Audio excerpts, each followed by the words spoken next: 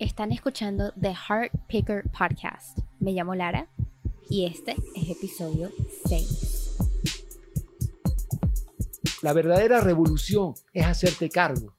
No esperar que llegue el Mesías y te salve, o que llegue Dios y te salve, o que llegue el gobierno perfecto y te salve.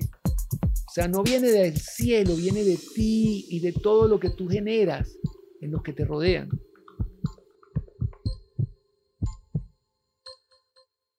Hoy estaremos conversando con una persona que para mí es sumamente interesante, pues fue mi profesor de Pilates por muchos años y lo consideré un amigo querido con muchísimas cosas que contar. Esa persona se llama Diego Lopez. Diego es un hombre de 61 años con un cuerpo de un niño de 20. Tiene una historia súper interesante sobre lo que fue para él crecer como un hombre homosexual en Venezuela, sus experiencias con lo que fue el problema de SIDA en Venezuela durante los 80, durante los 90, cómo se encontró con el movimiento y el Pilates y el Budismo. Diego también tiene un problema de vista que es hereditario, es decir, no es ciego, pero no ve bien, no se maneja él por sí solo. Y aún así él es profesor de Pilates. Tiene una observación para el cuerpo que yo, que he hecho varias clases de Pilates, ningún otro profesor tiene. Diego es una persona extremadamente apasionada y hablar con él es como entrar en un viaje. Y bueno, a mí me pareció muy importante hablar con Diego y pedirle que me compartiera básicamente su historia de vida el día del teatro y el día de Pride, que fue hace una semana ya. Yo decidí celebrarlo conversando con Diego sobre todos estos temas y pues ver la perspectiva de un hombre de 60 y pico de años, ¿no? Un hombre que ha vivido muchísimas cosas y que hoy se encuentra en su mayor estado de felicidad. Yo disfruto muchísimo hablar con gente joven y con mis amigos, pero wow, yo creo que desde chiquita me ha encantado hablar con gente que tiene un poco más de experiencia en la vida porque me parece fascinante oír las épocas, lo que ellos aprendieron y de cierta forma aplicar a mi propia vida la sabiduría de ellos, ¿no? Y esto, mira, viene de mí muy natural desde que soy chiquitica. Mi mamá me cuenta que en el 2000, cuando yo era una niña de, no sé, 7 años, ella me perdía en la piscina de un crucero, un viaje de un crucero que hicimos. Y ella decía, coño, ¿dónde se metió la carajita? Y cuando viene a ver, me encuentra en un jacuzzi lleno de pues viejitos retirados tomando el crucero y fascinada, fascinada. Es decir, a mí desde chiquita siempre me ha gustado muchísimo estar con gente más grande, gente mayor y escucharlos hablar y oír sus cuentos. Cuando me iba a dormir también chiquita, siempre le pedía a mi mamá, coño, cuéntame cómo era en el colegio, cómo era con tu primer novio, cómo era esto, cómo era aquello. A mí me encantaba oír las historias de mis padres y de toda persona que haya vivido un montón de cosas.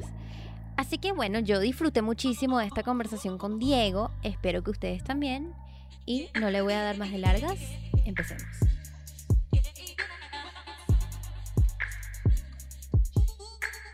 Me dijo, Diego, vente a mi casa mañana, que mañana va una persona que montó en Caracas un estudio de Pilates. Y entonces yo no fui allá y me encantó eso de una máquina donde se baila. Una máquina que te abre. ¿Así describirías tú el Pilates? Sí, una máquina donde se baila, donde uno se mueve y busca moverse tonificando. Pero sabes que mi vida se debatía entre danzar, que era moverse con las limitaciones de uno, y yo tenía bastantes, y fortalecer. Y yo sentía que si yo no fortalecía, no podía bailar, porque yo tenía muchas rigideces y todos los días tenía que luchar contra la rigidez y contra la falta de estiramiento y todo. En cambio, estas eran unas máquinas que te ayudaban a moverte, pero las máquinas te ayudaban a estirarte y a hacer más fuerza y a fortalecer y a todo, y con unos accesorios que también te apoyaban en eso. Entonces, esa asistencia y esa resistencia del Pilates desde el principio me encantó. Tanto que más nunca necesité un gimnasio. Yo siempre he sido un bailarín en potencia. Potencia quiero decir no que soy en potencia, que soy una potencia de bailarín, sino que el goce de la vida lo recibía del movimiento, el goce de la vida. Pero bailaba un poquito como un epiléptico. Era así como una cosa sin forma, pero era vital. Yo sabía que ahí había mucha vitalidad para mí. Por supuesto, todo el mundo me decía que yo era rigidísimo para bailar, porque además me veía muy feo. Pero yo sabía que había un tesoro desde chiquito. O sea, porque saben que el mundo se divide en dos. Las mujeres hacían concursos de baile en sus fiestas y los hombres jugaban fútbol. Entonces yo decía, cónchale, porque a mí me gusta lo de las mujeres, porque a mí esa vaina del fútbol no me gustaba. Porque además después descubrí por qué. Tengo una enfermedad en la vista que me limita mucho el campo visual. Por supuesto, una pelotica de fútbol jamás la vi. Probé con el béisbol y peor, la pelotica de Spalding siempre me da en la cara. Luego squash, bueno, más nunca le di un paletazo, ping-pong, nada. Todo era como de ver y yo no veía, no tenía campo visual y entonces era muy malo para todos los deportes de hombres. En cambio, bailar era lo máximo. ¿Qué problema de vista tienes tú? Una disminución progresiva del campo visual, se llama retinosis pigmentaria. Yo no sabía que la tenía, sino después de unos exámenes a los 15 años, la descubrieron, pero hasta los 15 años yo creía que yo lo que era torpe.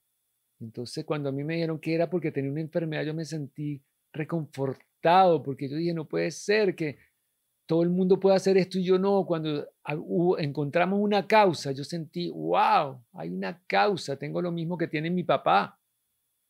Y no porque yo quisiera tener lo mismo que tiene mi papá, sino porque fui más misericordioso conmigo. Y entonces al uno ser misericordioso con uno, los demás empiezan a ser misericordiosos con uno también. Entonces, más nunca tuve vergüenza de no jugar fútbol, ni béisbol, ni nada de eso, más nunca me interesó nada de eso. Y además, yo estaba en un colegio donde quien no jugara fútbol no existía. O sea, yo era el mejor de mi clase, pero no jugaba fútbol, yo no existía. ¿Y te fastidiaban? Bueno, no existe, es peor que fastidiar. Yo prefiero, me hacían un poco de bullying, pero no era tanto, porque existía tan poco que ni siquiera me hacían bullying. Eras invisible en el colegio. Era invisible, era invisible. Yo no hablaba, me daban todas las medallas de conducta porque yo no hablaba con nadie en ese colegio, yo nunca hablé con nadie. Después de que me diagnosticaron la enfermedad, empecé a tener algunas conversaciones con alguien. O sea, yo sabía que no hablaba con nadie, pero yo sabía que me encantaban algunos. ¿Y cómo supiste que eras gay? ¿En qué momento? En el momento que todos me gustaban. 5 años. ¿Y lo entendías? Yo entendía que me gustaban más que nadie. Pero no te confundías en ningún momento, no te sentías extraño, ¿no? No, porque yo no sabía que yo era gay. O sea, por ejemplo, yo recuerdo que yo llegué al colegio y entonces cuando vi tantos hombres juntos, yo los buscaba y le daba besos en la boca a todos. Y entonces las mamás llamaron a mi mamá quejándose que era eso, el hijo que estaba dándole besos a la boca. ¿En y yo no sabía que eso era malo. Y descubrí que eso era malo. Darle besos a la boca a los chicos era malo y más nunca les di besos. Pero si no los besaba, ¿qué más podía hablar con ellos? Si lo único que quería era besarlos, entonces me quedé callado. Pero eso no lo dijiste, no se lo dijiste a tu mamá. Cuando tu mamá te preguntó, te pidió explicaciones, tú no dijiste eso que estabas sintiendo. No, porque yo creía que, o sea, que era normal. Que era normal, quererlos así como yo. O sea, tú decías, yo no entiendo que soy diferente. Yo, como la religión católica está en lapidaria, entonces yo pensaba, bueno, otra cosa prohibida, los quiero besar y no se pueden besar, pues. Tantas cosas prohibidas que hay. O sea, una de esas es eso, o sea, expresar los sentimientos. Entonces, ¿cómo podía hablar con ellos? ¿Qué podía hablar con ellos? ¿Qué les iba a decir? Mira, qué bello eres. Eso era lo que me provocaba. Wow, yo quisiera ser como tú, porque tú eres todo deportista y yo no. Yo no podía tener esas conversaciones con ellos. Entonces me callé, hasta muchos años después me callé, más nunca hablé. Después a los 16 años empecé a escribir muchas cosas, cuentos y eso. De todas esas cosas que no podía hablar, pues. ¿Y si pudiste entrar en confianza con algún amigo o amiga al respecto? ¿En algún punto de tu adolescencia? No, hasta... O sea, no. Tuve una amiga. Que sí podías hablarlo. Que yo hablaba con ella, de eso mucho. Ella era una tipa muy metafísica, le encantaba, era muy bella.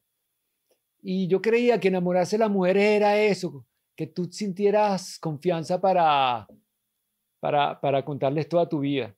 Entonces yo le contaba toda mi vida a ella y le decía que cónchale, pero que a mí en el fondo me gustaba era ella, porque o sea, para mí lo valioso era poder tener a alguien en la vida que tú le cuentas todo y siempre te comprende. hasta que ella se enamoró de mi hermano y entonces se acabó un poco el encanto.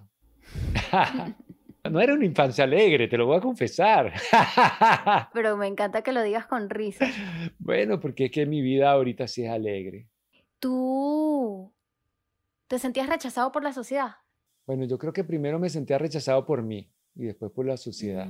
O sea, Interesante. a mí me metieron a los 14 años en un tratamiento de psicoanálisis para dejar de ser homosexual, porque yo se lo conté a mi papá, muy angustiado, porque yo no quería ser homosexual. Bueno, Porque ahí fue que imagínate, viste que sí había un problema. todos los tipos que yo adoraba odiaban que yo fuera homosexual. Entonces, si ellos, si ellos no podían saber mis sentimientos, entonces yo tenía que solucionarlo, pues.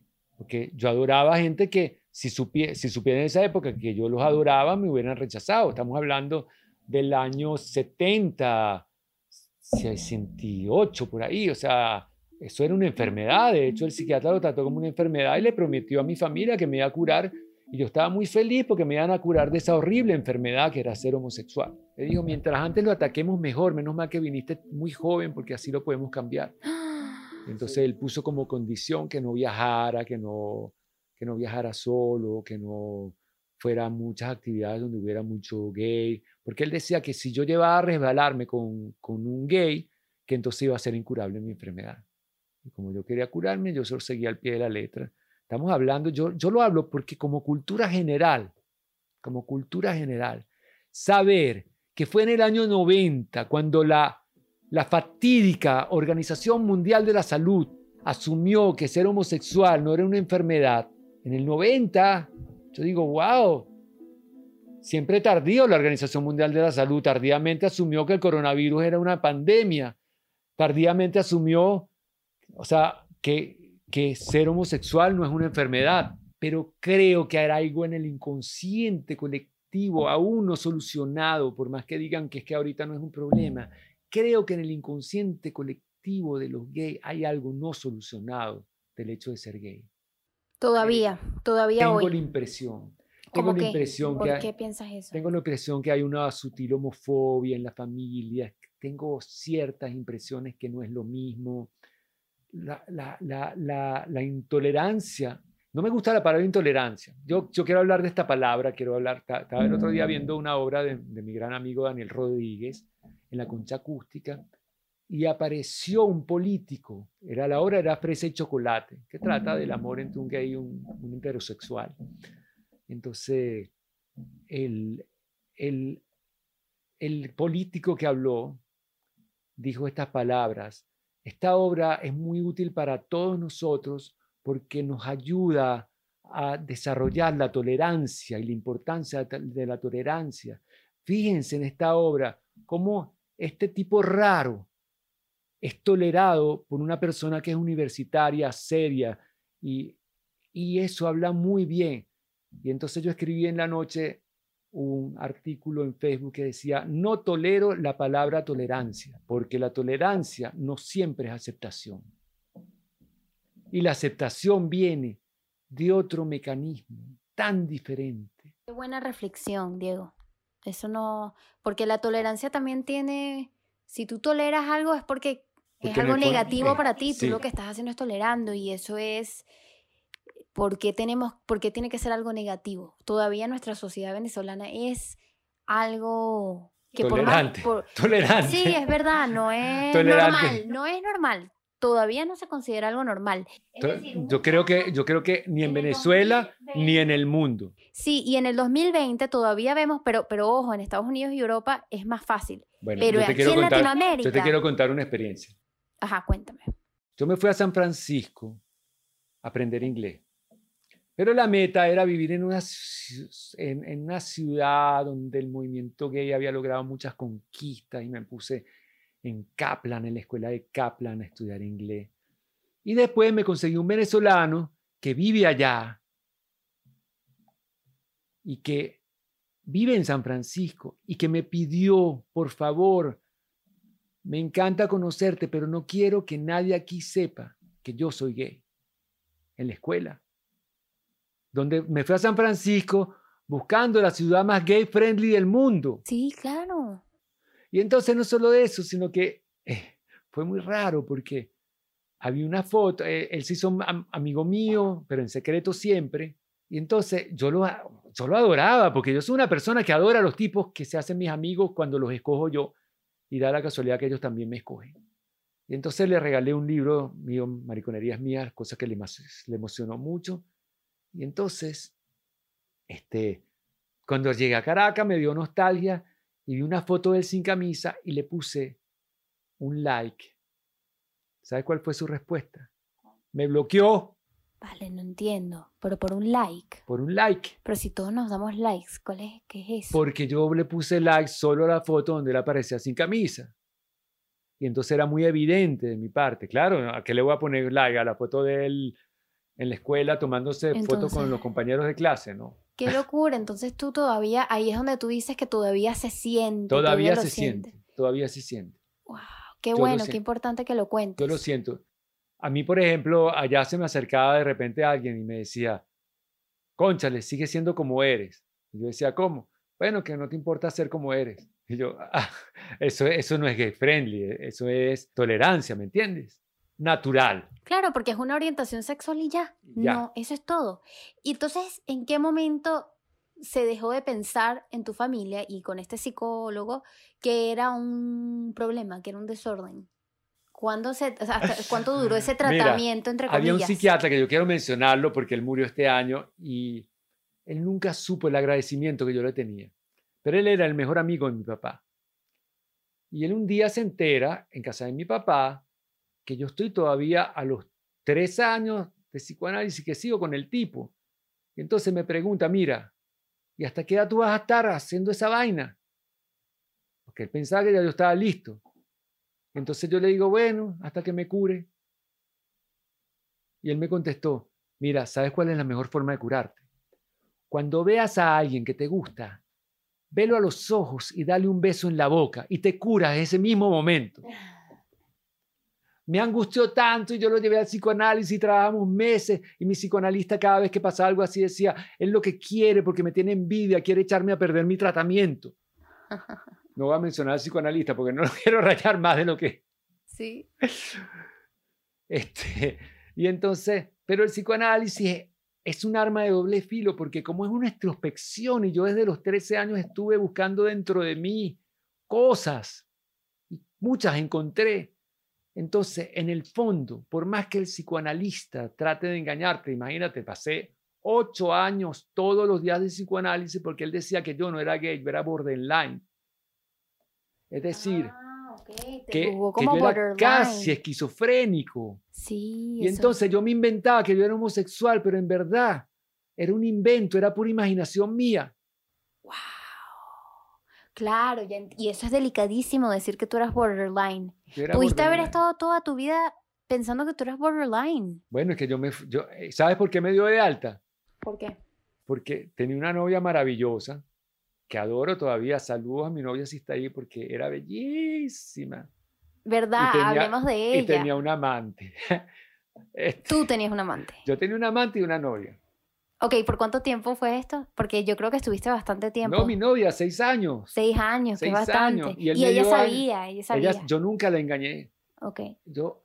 Además, ella es un ser maravilloso. Todavía nos vemos y yo me alegro mucho de verla como está ella en su plenitud. En su plenitud. Sigue siendo bella, está enamorada de alguien que ella siempre quiso y están juntos. Entonces, la vida da sorpresa. Entonces, ella después de mí se enamoró de este chico y fíjate, es ahora que están juntos en su adultez y los dos son notables personas.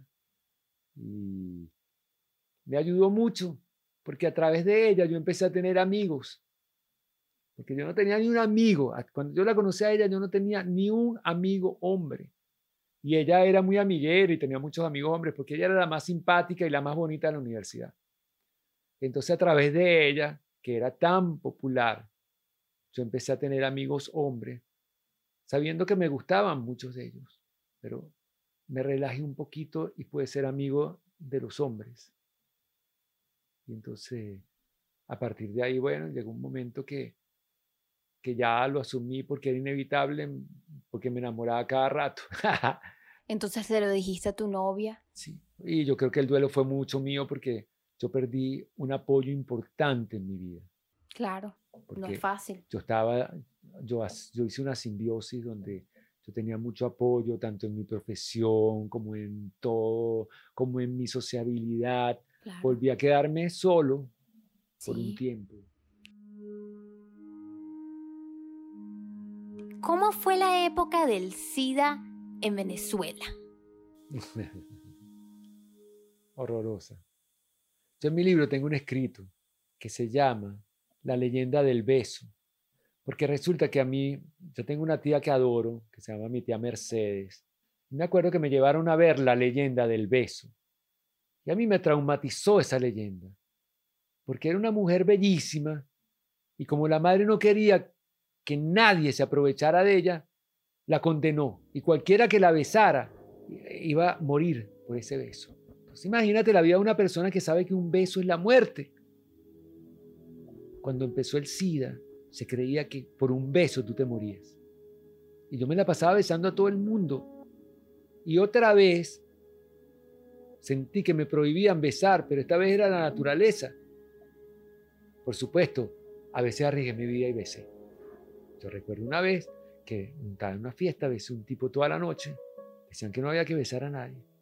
Y el tipo a la semana me dice, Diego, quiero decirte que me acaban de diagnosticar SIDA y estoy muy mal. Así que creo que te lo contagié. Yo creía que me lo había contagiado. Sí, me hice el examen, pero eran complicadísimos. Y además era ir a la NASA. Tú ibas a hacerte un examen, veías todos los médicos con escafandras, con guantes, todos vestidos de blanco. Me acuerdo que fue en la Universidad Central, todos con unas escafandras, me ponían la inyectadora, nadie me hablaba porque un paciente que se iba a hacer examen era abiertamente gay, entonces te exponías al estigma de que ser gay era... Ya cuando tú decías que tú eres gay, ¿tú sentías cierta distancia de la gente? No, Por miedo a que tuvieras en esa algo. época volvió. Porque estamos hablando que Venezuela de los 75 a los 84, más o menos. Venezuela es un paraíso para los gays. Yo andaba agarrado de mano con mis amigos y los besaba en la calle y todo. Mira, no sabía eso. En el Boulevard de Sabana Grande, que era súper open mind, y yo era libre, absolutamente. La vida era libre en esa época, hasta que vino el SIDA. Y volvió otra vez ese recogimiento, ese rechazo y ese peligro a todos los niveles. Se moría la gente de SIDA y la mamá no decía que había sido de SIDA. Tenía alguien SIDA y lo sacaban del país para que nadie lo supiera. Y decían que se había casado con una mujer. Alguien tenía SIDA, mi mejor amigo murió de SIDA en esa época y nunca me dijo a mí que tenía SIDA. ¿Sabes cuándo lo supe? Cuando me dijeron que se había muerto. En la playa, en Choroní, gozando la vida. Me dicen, se acaba de morir Vicente, a quien yo adoraba. ¿Cuántos amigos se murieron? Muchos. Del SIDA nadie nunca se habló nada, se moría la gente, la aislaban. Cuando se moría quemaban su ropa, su cama, todo lo que había estado en contacto con ellos y casi que los enterraban escondidos. Les daba pena, me imagino, Era una vergüenza. Sí, pues decir que se murió de SIDA. Y nadie decía que se moría de SIDA. Se murió de neumonía, de cualquier cosa. Nadie decía que se moría de SIDA. Oye, qué duro, ¿no? Era muy duro. Era una guerra. Yo en mi libro lo describo como una guerra. Los que digan que mi vida ha sido muy fácil, lo dije ahí. Yo acabo de salir de la guerra, porque el SIDA fue una guerra, donde a cada semana, más guerra que la violencia de Caracas, porque yo nunca he perdido tantos amigos como con el SIDA. Gente hermosísima. Yo recuerdo una vez que yo adoraba a un tipo, y por primera vez el tipo, estábamos en un vestuario, era bellísimo, el tipo me besa, me abraza, me besa. Y de repente al mes yo le pregunto al amigo por el tipo y me dice, no, él se murió. ¿Qué? Yo sí sentí que él se acercó y se alejó. Yo creo que fue para cuidarme, porque él sabía todo y él sabrá dónde esté que yo lo adoraba. ¿Y cuánto tiempo tomó hacer la transición de eso a volverse a normalizar las cosas. Se normalizaron un poco cuando que se supo que la única transmisión Era grave sexual. era no usar preservativo. Antes se suponía que cualquier contacto. Entonces, bueno, ya la gente empezó, no la gente, porque ahorita estamos otra vez inconscientemente, por favor, lo digo, es sin conciencia, pero la gente está con la fiebre de que tengo relaciones sin preservativo. No, es muy peligroso. Sí, yo lo estoy viendo cada vez más que hay personas que están súper dispuestas a hacerlo con una persona que no Es conocen de como, entrada sin como protección. ruleta rusa, como ruleta rusa. Sí, sí, se dejan llevar más por el momento y por la... Por la ¿Y cómo adrenalina es que da posible que en arriesgar el su vida. 2020 estemos todavía Y eso no es en Venezuela, con ojo, esa eso es un inconsciencia? movimiento mundial. Sí. Eso es en el mundo. Yo fui un luchador, pero sobre todo me ayudó mucho haber encontrado el budismo. Hablemos de eso. ¿Qué es eso? Cuéntame. Mira, te voy a decir lo que a mí me dijeron la primera vez. ¿Tú quieres ser feliz? Bueno, más nunca. Con esta práctica vas a responsabilizar a nadie fuera de ti por tu felicidad. Yo en esa época la culpa de todo lo que me pasara tenía mi papá, mi mamá, mis hermanos. Todo el mundo tenía la culpa. Y a partir de ahí empecé a hacer eso. Y yo quería ganarme ese año unos premios de cine, que yo había hecho unas películas que eran muy buenas. Yo siempre he tenido mucho talento. Yo dije, bueno, yo hago una película, escribo un cuento, lo mando porque me quiero ganar el premio del Nacional, quiero ser famoso. Yo quería ser famoso. Y resulta que no me ganan nada, un cero a la izquierda. Yo le digo, entonces esto no sirve porque yo lucho por mis objetivos y no los logro. Ya había pasado un mes, imagínate la mente pollo que yo tenía. Y él me dice, ¿cómo está tu familia? Y yo le cuento, bueno, mucho mejor, tú sabes que yo a ellos los detestaba. Y yo siempre quería cuando llegaban de viaje que ese avión se hubiera caído para no verlos más nunca. Y resulta que ahorita los veo y hasta me llevo bien con ellos. Y él me dice, bueno, ¿y no te parece suficiente cambio eso? Y descubrí que el budismo lo que hace es la posibilidad de transformarte desde la base del edificio para que después sí me gané un premio por una película, pero ya cuando eso no tenía ningún valor para mí, cuando ya había entendido que lo importante era la transformación de la base de uno mismo. ¿Y qué mayor base que la transformación de las relaciones con los padres? De ser una relación muy caótica, tengo la suerte de que cuando mi padre murió, yo no tenía nada que perdonar, ni nada que ser perdonado. Y hoy en día adoro estar con mi madre. ¿Cómo hiciste para hacer eso? ¿Tuvieron que tener una conversación o fue tú No. solito a través de tu práctica? El budismo no implica conversaciones, implica evolución. Eso de que, ¿sabes qué? Yo odio eso de tenemos que hablar, como que todo hay que hablarlo. No, señor, todo no hay que hablarlo. Hay que confiar en cómo la energía va cambiando. Todo no hay que hablarlo. Hay una palabra que me gusta mucho porque tiene mucho que ver con el budismo que se llama proactividad. Ajá. Fíjate una cosa, proactividad es tener objetivos en la vida. Entonces, yo he tenido muchas cosas que yo quiero en la vida y no siempre las he cumplido, pero a través de la actividad para lograr eso, yo logro otras cosas.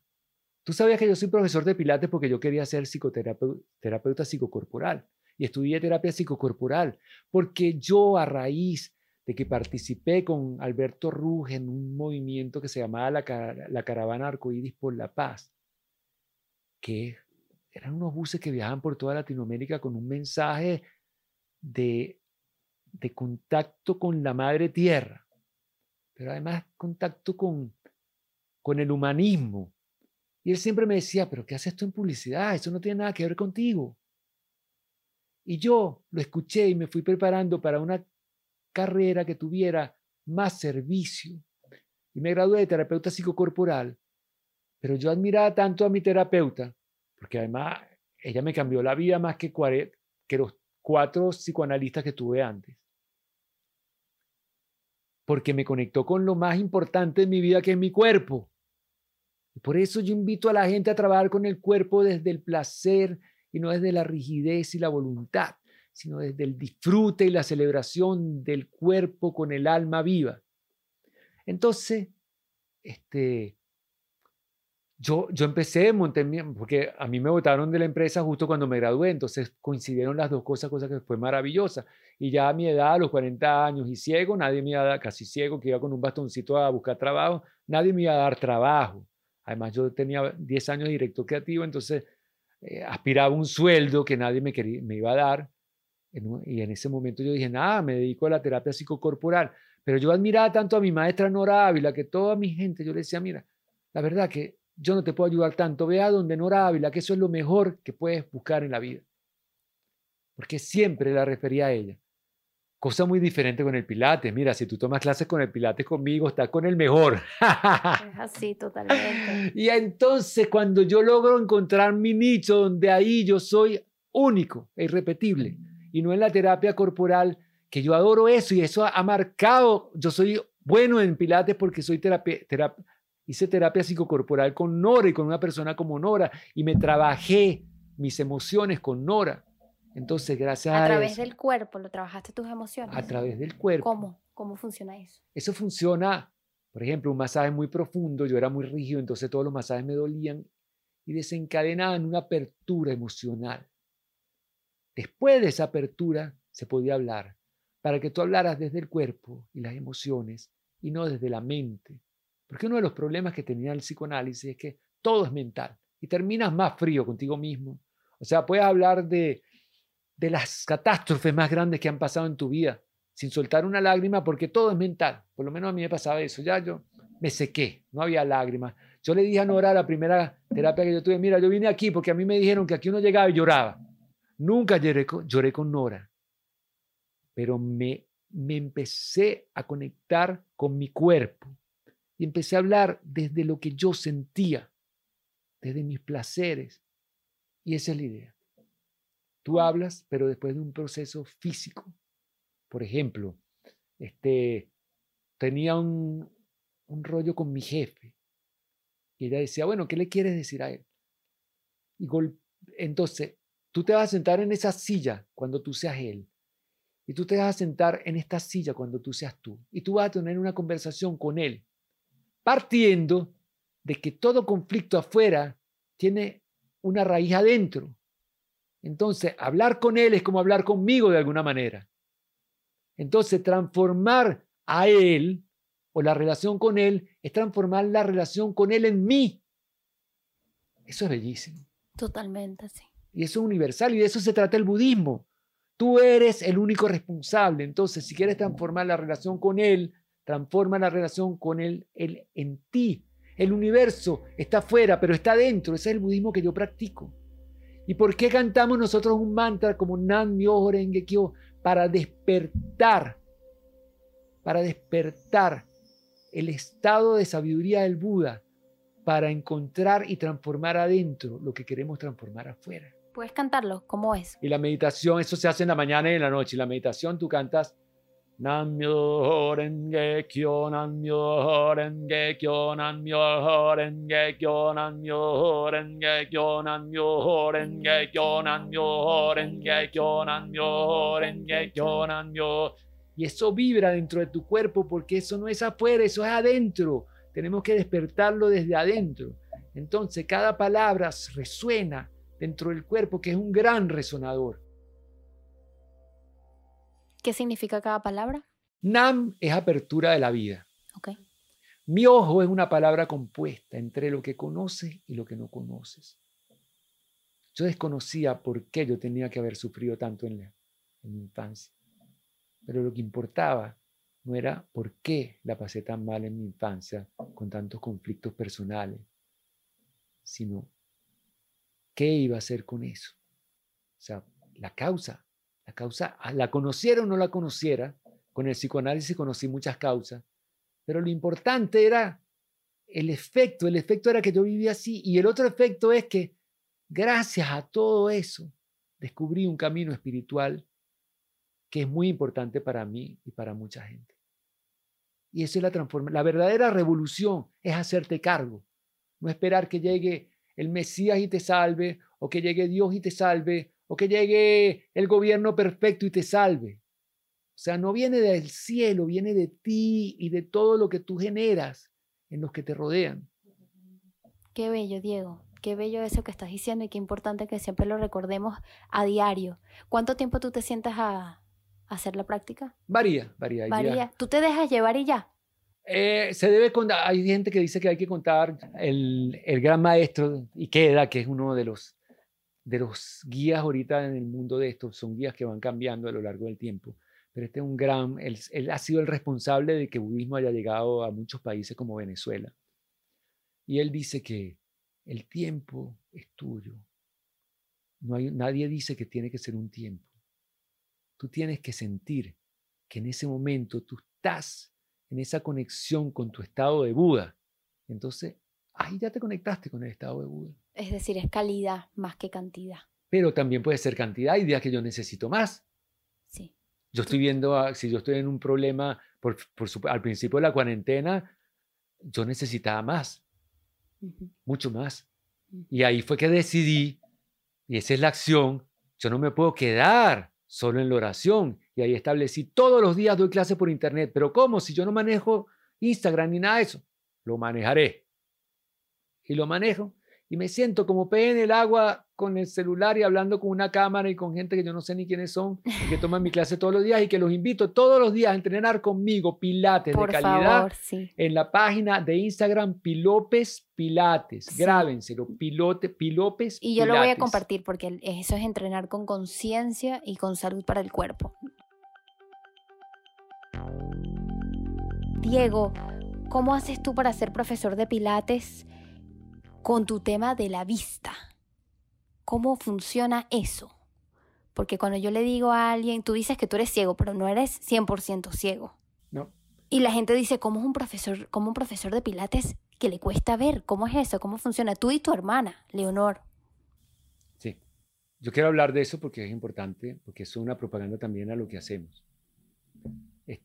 Yo soy graduado primero en una escuela de Pilates que tiene mucha fama y que se llama Polestar. No llegué a hacer el examen porque encontré esta otra después. Pero esta escuela tiene mucha libertad de movimiento, ha reinterpretado los movimientos de Pilates, tiene mucha fama, es muy comercial. Tuve la suerte de estudiar con ellos en España y de tener esa base. Pero yo sabía que yo estaba limitado. Por ejemplo, recuerdo una vez una alumna indignada. Decía, pero tú no te has dado cuenta que yo tengo una pierna más corta que la otra. No, yo no me daba cuenta. Porque yo me perdía la mitad de las cosas que había que ver.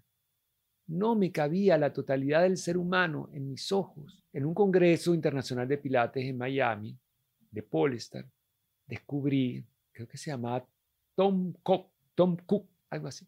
Y él dio una clase de standing Pilates representando a Physical Mind Insitute. Y la clase tenía muchas reverencias y era especial. Era fuera del contexto showman del Pilates. O sea, no se buscaba ser una estrella, buscaba esa transmisión sutil del movimiento. Y me encantó. Tanto que la fundadora de Zona Pilates se enamoró de esa escuela y decidió que la formación para Zona Pilates la iban a dar con Physical Mind. Y ahí inició mi relación con Physical Mind. ¿Y cuál es la diferencia? Polestar y otras escuelas que ya conocía, porque de alguna manera uno ha indagado, indagan el macro, los principios grandes. Polestar creó unos fundamentos para aprender a ver lo micro que pasaba en cada clase de movimiento y cómo es aerobiomecánicamente correcto y cómo tú viendo la parte podías leer el todo. Entonces nosotros aprendimos a ver la parte para leer el todo y para saber en cada tipo de movimiento qué tiene que pasar. Entonces yo le digo a mis alumnos, esta es una formación para que los ciegos puedan ver. Y le cuesta más a los que ven que a los que no ven, porque los que no vemos, que tenemos una ventanita, sabemos concretar dónde hay que ver. O sea, con más foco, con más concentración. Tenemos más concentración en el foco, entonces vemos más lo que hay que ver. En cambio, quien ve, todavía le cuesta porque ve todo. Sí, porque da rabia uno estar haciendo la clase, entonces Diego te grita, ¡las costillas! ¿Qué hacen afuera las costillas? No, yo no grito nunca. No, coño, Diego, ¿cómo estás viéndome desde allá? Berro. Y esos regaños. O sea, yo he hecho clases de pilates en otros lugares y jamás he tenido un profesor que me observe y me regañe tanto cuando ve detalles en mi cuerpo que estoy haciendo mal y que me van a fregar a mí el cuerpo, me van a fregar a mí la espalda. Entonces eso es una de las cosas más unique de las clases de pilates con Diego, que es ciego, pero es el que más ve. Nosotros en estas clases que estamos dando, que estoy dando por Instagram los jueves, doy inducciones, donde enseñamos todos estos detalles. Bueno, hagan esas clases de inducción, hagan las clases por Instagram, para que vean que de repente van a observar que de repente usted está llevando la pelvis hacia atrás y yo le digo, cuidado, lleven el hueso púbico hacia adelante. Eso, y usted está en su casa y yo estoy aquí. Pero Sí. ya sé que puede pasar en tal o cual movimiento. Sí, es verdad. Es verdad, es una desde cosa, la distancia. Sí, es una cosa impresionante. Y podemos hablar de cómo fue el proceso de tratamiento que ustedes buscaron en Cuba. Ah, sí. Eso es algo también interesante de la historia de ustedes, tú y tu hermana. Nosotros fuimos a 2 tratamientos. Uno en Boston, bastante costoso todos los exámenes. Que aclaremos que lo tuviste tú y tu hermana, porque es algo genético. No, lo tuvimos yo, mi hermana, mi hermano, mi papá y mi sobrino. Ah, ¿ves? Yo no sabía eso. Ok. Sí, es familiar. Ajá. Ok. Fuimos a Boston y entonces nos hicieron unos exámenes carísimos y entonces al final concluyeron que teníamos retinosis pigmentaria. Que ya lo sabíamos todos. Pero bueno, que ellos no podían hacer nada. Entonces, que algún día habría una cura y nos avisarían. Eso ha pasado ya, eso fue en el año 82. Entonces ya después de eso nos quedamos desanimados, nos tratábamos con homeopatía, conocí grandes homeópatas, siempre buscando medicina alternativa. Conocí el budismo, que yo sentí que desde el budismo empezó a acelerar menos esta enfermedad, porque esto aceleraba muy rápido hasta que fui budista, pero de repente empezó a acelerar mucho menos. En los años 90 apareció un comunicado de la Embajada de Cuba que estaba ofreciendo un tratamiento donde curaba definitivamente a la gente con retinosis pigmentaria. Costaba $4.500 por persona, la primera etapa, porque después había que volver el año siguiente y eran $2.000 más. Y entonces yo escribí un artículo que se llama ¿Cómo Cuba me abrió los ojos?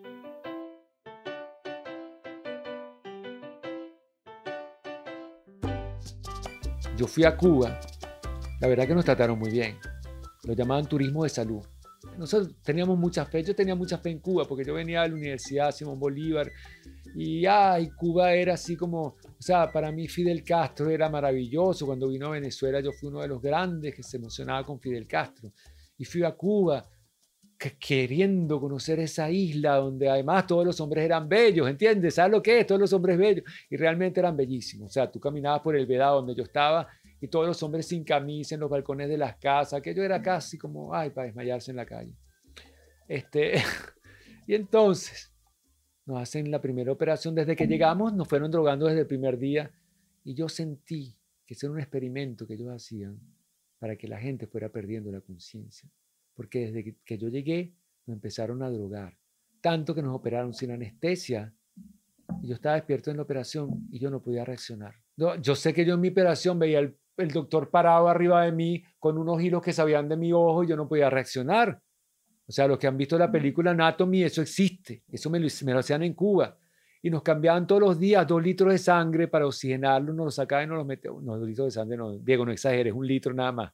Nos lo sacaban y lo metían con ozono después a través de unas agujas que nos dejaban lacerados los codos, porque era todos los días ese tratamiento. Ellos no tenían agujas pequeñas, eran agujas que eran casi clavos.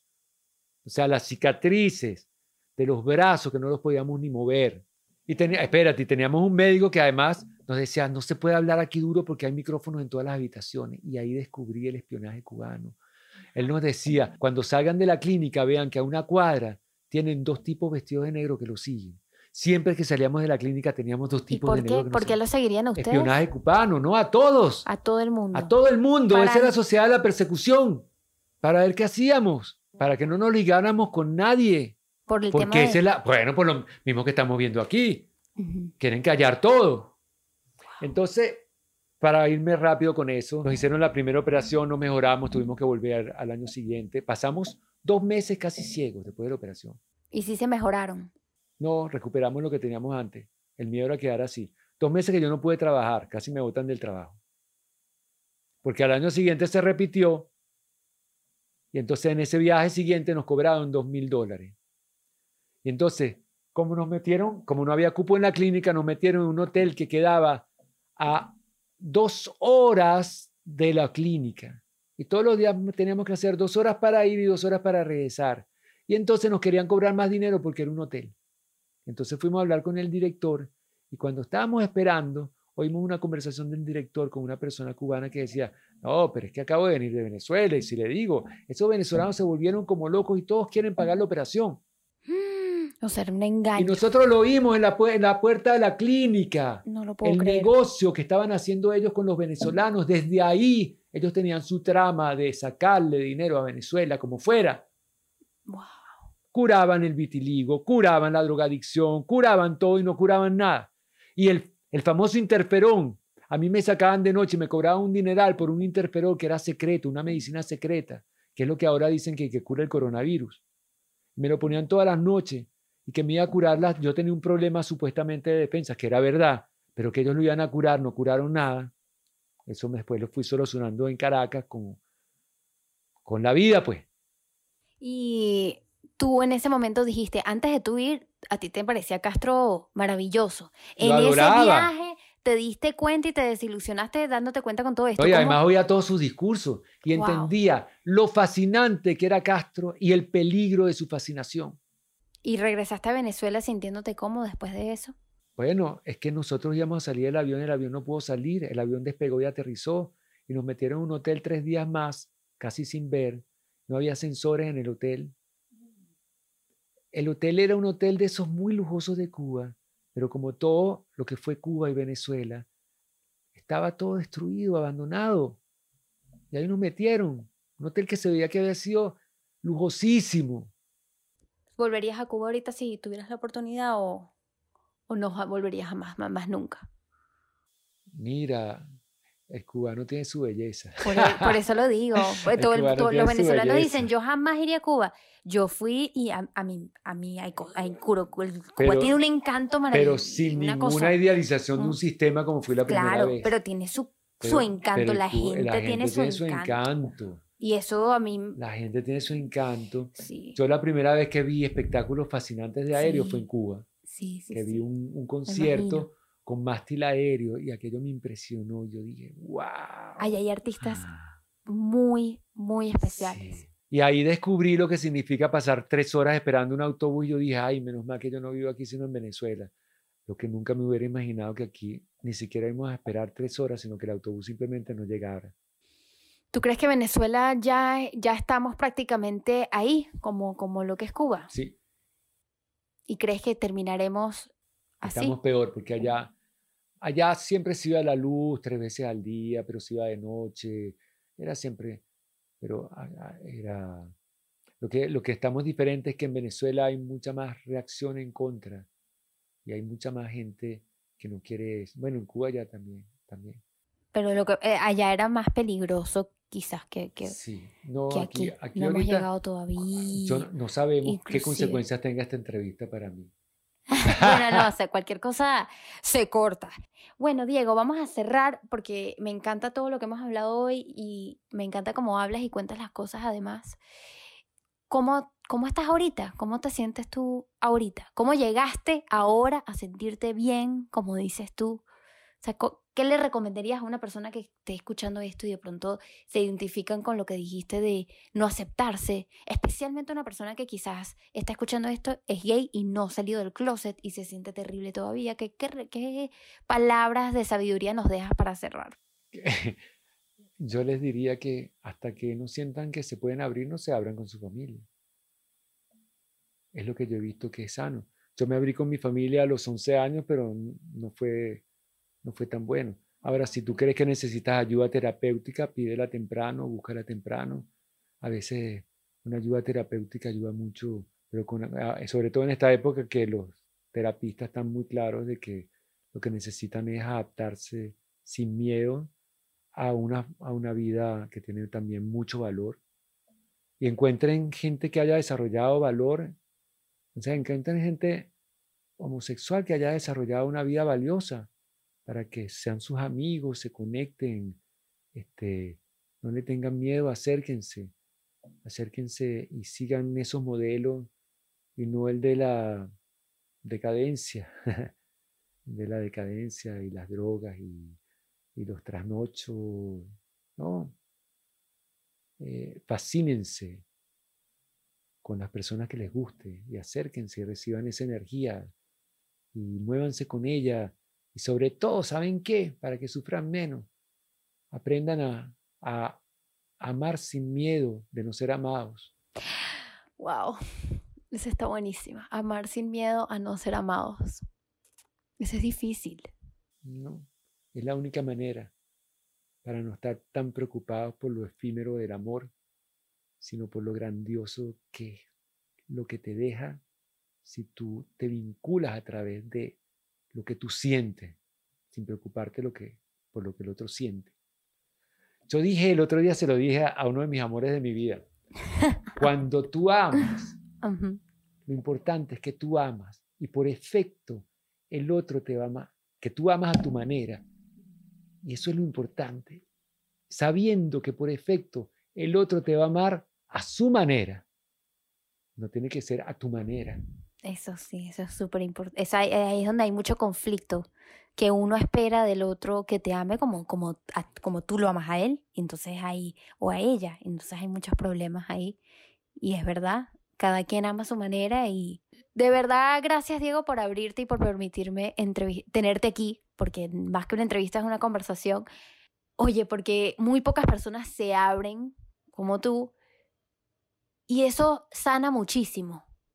Compartir cosas que son tan vulnerables y compartir las tragedias de uno, porque creo que tuviste una vida con muchísimas tragedias, pero eso es lo que a ti te hace alguien tan sabio y especial y mágico y lleno de vida. Para terminar, mira, a los 21 años fui una astróloga francesa que se llama algo así como Monique. Okay. Y ella me dice, tú tienes una carta astral que yo no me imagino un niño con esa carta astral. Wow. Qué horrible, porque tú vas a ser una persona plena a partir de los 55 años a los 60. ¿Y te dijo eso estando tu chamo? Yo tenía 21 años. ¿Y tú y qué el coño de la madre? Yo dije, tengo que esperar todo eso. Y se los digo a todos los carajitos, el tiempo pasa tan rápido que el júbilo de los 60 llegó y wow, qué rico. Y sí, tenía razón la astróloga. Es que también es rico vivir todas las cosas malas, ¿sabes? Y aprender de ello y vivir es parte de la vida. Bueno, a mí lo que me ayuda es que nunca me quedé conforme. Yo siempre busqué herramientas, alimentó busqué ayuda. Tu arte. Hay que pedir ayuda siempre. Yo pedí siempre ¿verdad? Ayuda, desde los 11 años que le pedí ayuda Pero a mi no padre. hubieses tenido ese libro con esas historias tan increíbles y una obra, no hubieses tenido los cuentos que contar y no hubieses impactado a la cantidad de personas si no hubieses vivido todo lo que viviste. Así que gracias, Diego. Vamos a cerrar. Me encantó esta conversación. Estoy feliz porque tenía muchísimo tiempo queriendo contar o encontrar tu historia, contarla pues de alguna forma u otra. Así que gracias. Un abrazo. Un abrazo, gracias a ti. Gracias por escuchar. Nos vemos la semana que viene para el episodio 7. Bye.